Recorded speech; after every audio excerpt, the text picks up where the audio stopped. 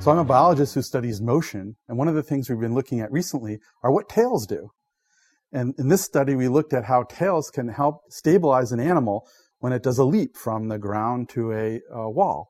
We discovered in lizards from Africa that when they jump, they can redirect their energy into their tail so they don't tip over into the wall. So when the animal's in the air, it has some tendency to rotate because of the slip.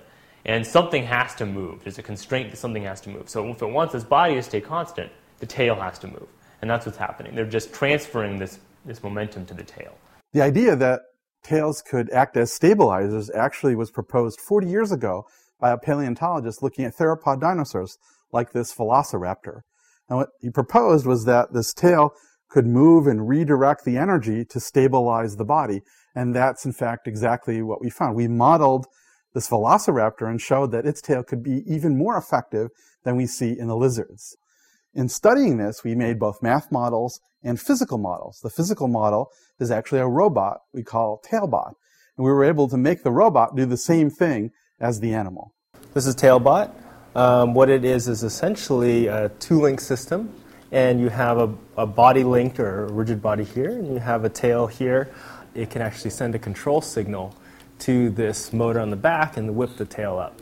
And vice versa, if it got popped up, if it was driving along and got popped up, it could do the same thing and whip it down. If I drop this guy nose first, it just falls on its nose without moving anything. I'm going to turn it on, and what it's going to do is when I drop it, it'll detect free fall. And it's going to want to be here. It's going to want to correct its posture so that it lands essentially on its feet or four wheels. And I'll start it here.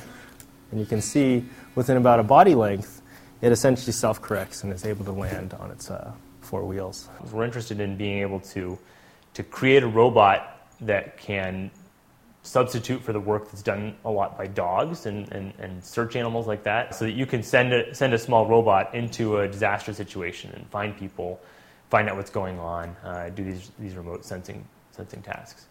Given the state of education, undergraduate research at universities is going to only become more important and should be actually the core of the learning experience.